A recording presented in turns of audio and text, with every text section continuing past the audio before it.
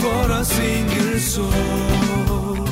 Reaching further and stepping in closer. CGMTV to you.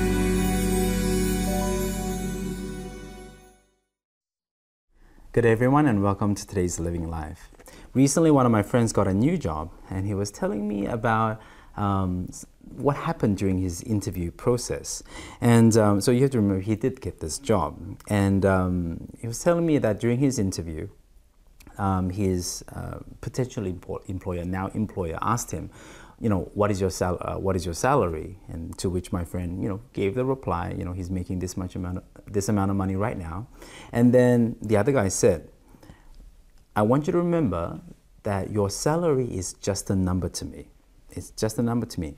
In the next 12 months, I can double, triple, quadruple your salary.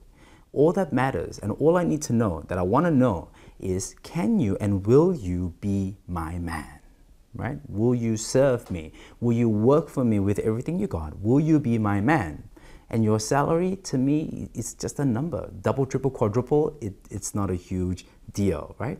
Doesn't it sound great? And don't we all wish to be in this kind of situation one day? To be on the receiving end of such a statement, but also maybe even to be able to give such a statement.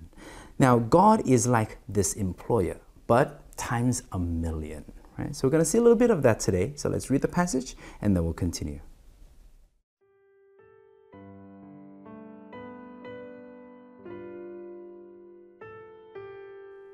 1 Chronicles chapter 17, verses 1 through 15. After David was settled in his palace, he said to Nathan the prophet, "Here I am living in a house of cedar, while the ark of the covenant of the Lord is under a tent." Nathan replied to David, "Whatever you have in mind, do it, for God is with you." But that night the word of God came to Nathan, saying, "Go and tell my servant David, this is what the Lord says. You are not the one to build me a house to dwell in. I have not dwelt in a house from the day I brought Israel up out of Egypt to this day. I have moved from one tent site to another, from one dwelling place to another. Wherever I have moved with all the Israelites, did I ever say to any of their leaders whom I commanded to shepherd my people, 'Why have you not built me a house of cedar?' Now then, tell my servant David, this is what the Lord Almighty says. I took you from the pasture, from tending the flock, and appointed you ruler over my people Israel. I have been with you wherever you have gone, and I have cut off all your enemies from before you. Now I will make your name like the names of the greatest men on earth. And I will provide a place for my people Israel, and will plant them so that they can have a home of their own and no longer be disturbed. Wicked people will not oppress them any more as they did at the beginning, and have done ever since the time I appointed leaders over my people Israel. I will also subdue all your enemies.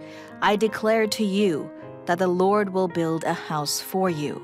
When your days are over and you go to be with your ancestors, I will raise up your offspring to succeed you, one of your own sons, and I will establish his kingdom. He is the one who will build a house for me, and I will establish his throne forever. I will be his father, and he will be my son. I will never take my love away from him, as I took it away from your predecessor. I will set him over my house and my kingdom forever. His throne will be established forever." Nathan reported to David all the words of this entire revelation. So in today's passage, we see King David successful. He's now settled. He's been able to bring the ark into Jerusalem successfully. He's made it. He's settled, he's rich, he's powerful, he's conquered. And you're going to read a little bit more about that in just a couple of days. And then he says in the beginning of today's passage, "Here I am." And I want you to circle that I or highlight in some way first, right? "Here I am, living in a house of cedar, while the ark of the covenant of the Lord is under a tent."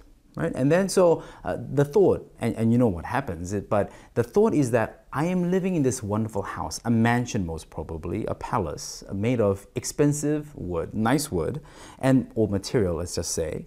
But the ark of God, the ark of the covenant of the Lord is in a tent. I must do something. Something must be done. And Nathan the prophet thinks it's a good idea, right? I mean, who wouldn't think it's a good idea to build a house for the Lord, to build something worthy for the presence of God to be in, to be under. And so David thinks, and I think we would all naturally think, I can do this for God. You know, I have the money, I have the ability, I have the people, the influence and the power, and I should do this for God. And if I was to preach today's passage as an actual full sermon, I think I would title it, The Difference Between Two Eyes.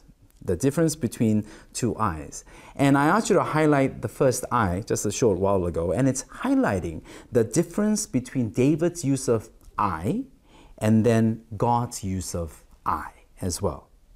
Now, to David's one eye in the beginning of the passage, God replies with 20 eyes of his own from verses 5 to 14. And I want you to highlight, circle, or underline those in a different way to David's eye.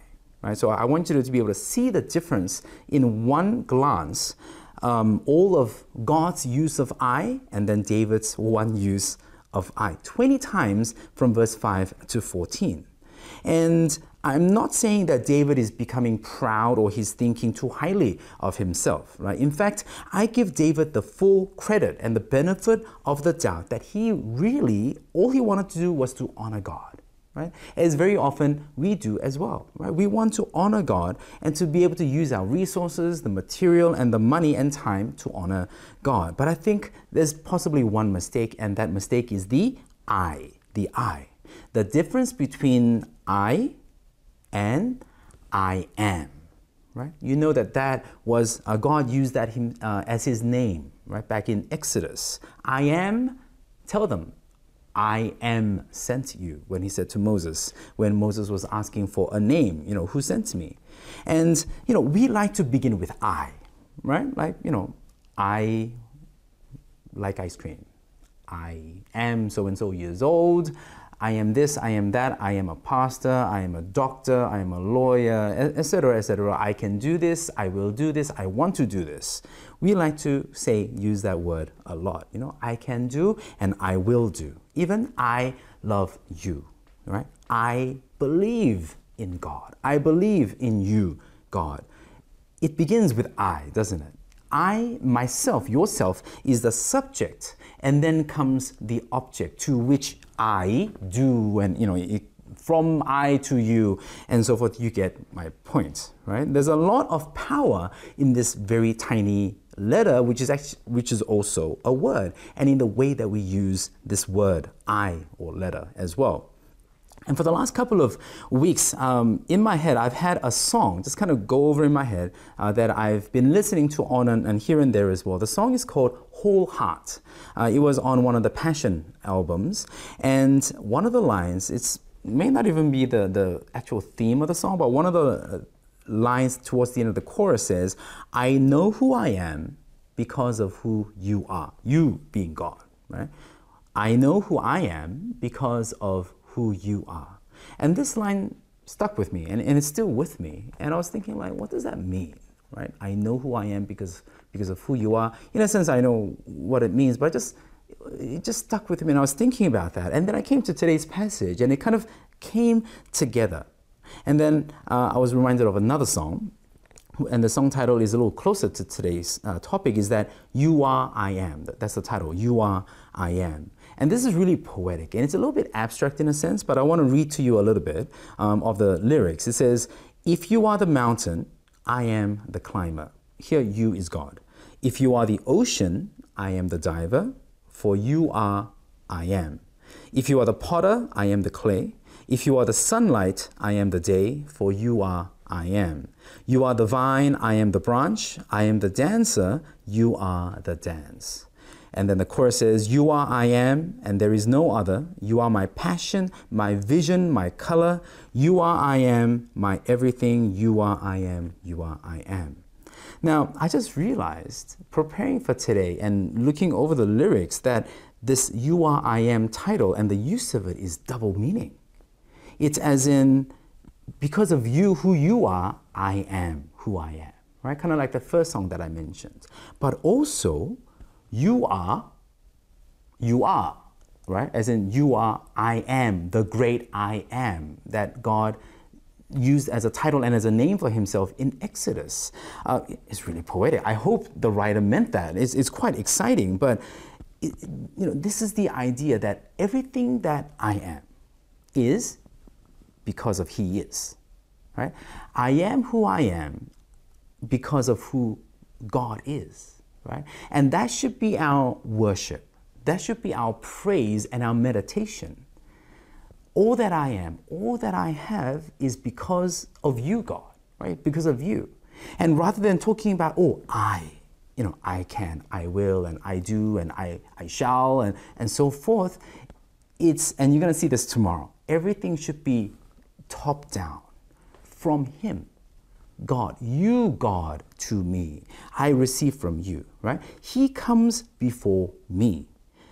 I am because he is. So God is saying that everything you are to us is because I am. And I think that should be our worship today.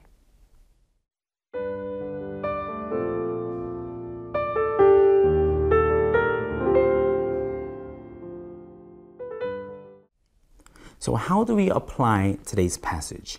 How can we live and be everything because he is, because I am. He is, I am. And I think the answer is actually quite simple today. It's very straightforward.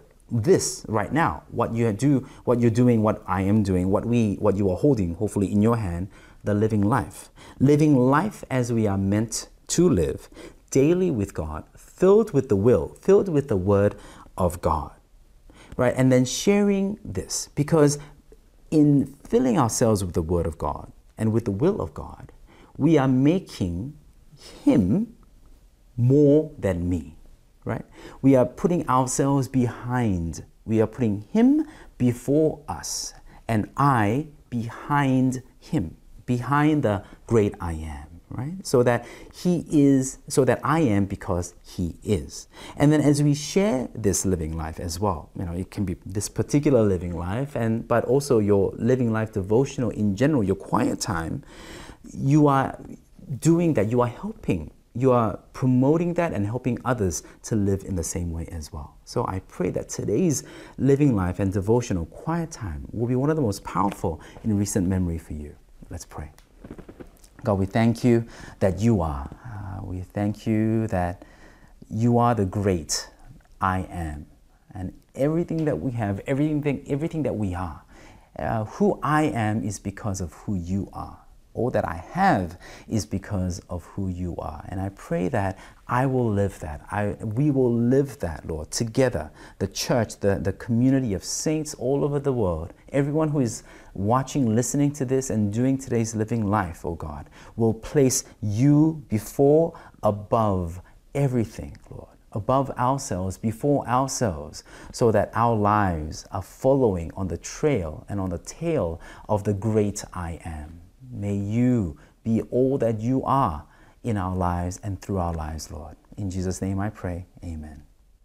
For a single soul, reaching further and stepping in closer.